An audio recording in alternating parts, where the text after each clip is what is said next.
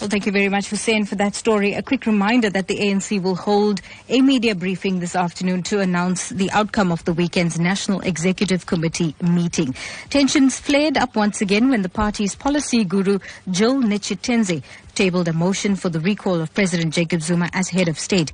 It's believed that Zuma allies strongly opposed the motion, which was debated till late yesterday. And apparently, the embattled president is also fighting attempts by opposition parties to mobilize support from ANC parliamentarians to table a motion of no confidence in his leadership. Well, the meeting follows growing calls for Zuma to step down after his controversial cabinet reshuffle in March, which resulted in 2 ratings agencies downgrading the country to junk status. It's believed that Zuma has threatened the ANC-NEC not to push him too far. Well, we do have political analyst Professor Somadoda Fikeni online to tell us more about this ANC-NEC meeting and the results and the outcomes thereof. Good morning, Professor, and welcome to Newsbreak. Good morning to you and good morning to your listeners. Now, what's your reaction to the news that President Jacob Zuma has reportedly survived this second motion of no confidence?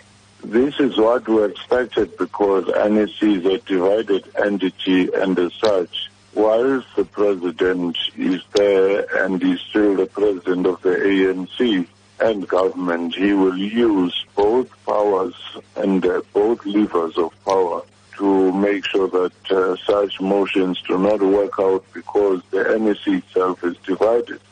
So, Professor, many South Africans are asking on social media if this indicates that there is a problem with the party, not the person. Is that what you're saying? That's precisely the point. For some time, ANC has been a divided entity without being able to resolve any issues, but many often it would cover up and it would present a defense for their actions. In your view, do you think that the ANC has taken the decision to retain Zuma as party president in order to prevent the 2 centers of power, as was apparent after the party's 56th National Conference in 2007 when Mbeki was ousted and Zuma voted in?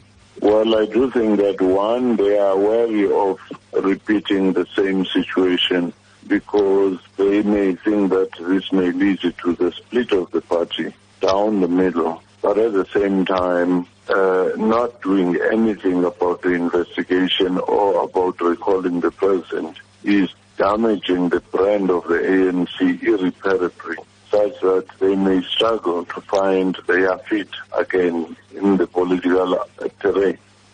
So let's set the cat among the pigeons here. Do you think the ANC is making opposition parties' tasks a little easier?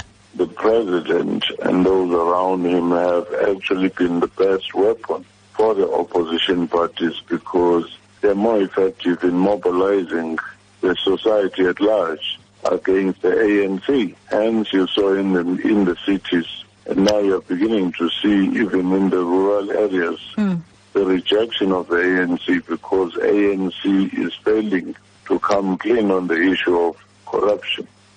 So do you think the Mutu by-elections was just one example of that then? It was one example wherein ANC is now beginning to suffer in the rural areas as well. Therefore, the notion that the president has this uncritical voter base in the rural areas is beginning to be challenged. And also, the notion that ANC is working as a bloc in KZN is also being exposed as not being true. Professor Somadoda Fikeni, political analyst, thank you very much for joining us on Newsbreak this morning.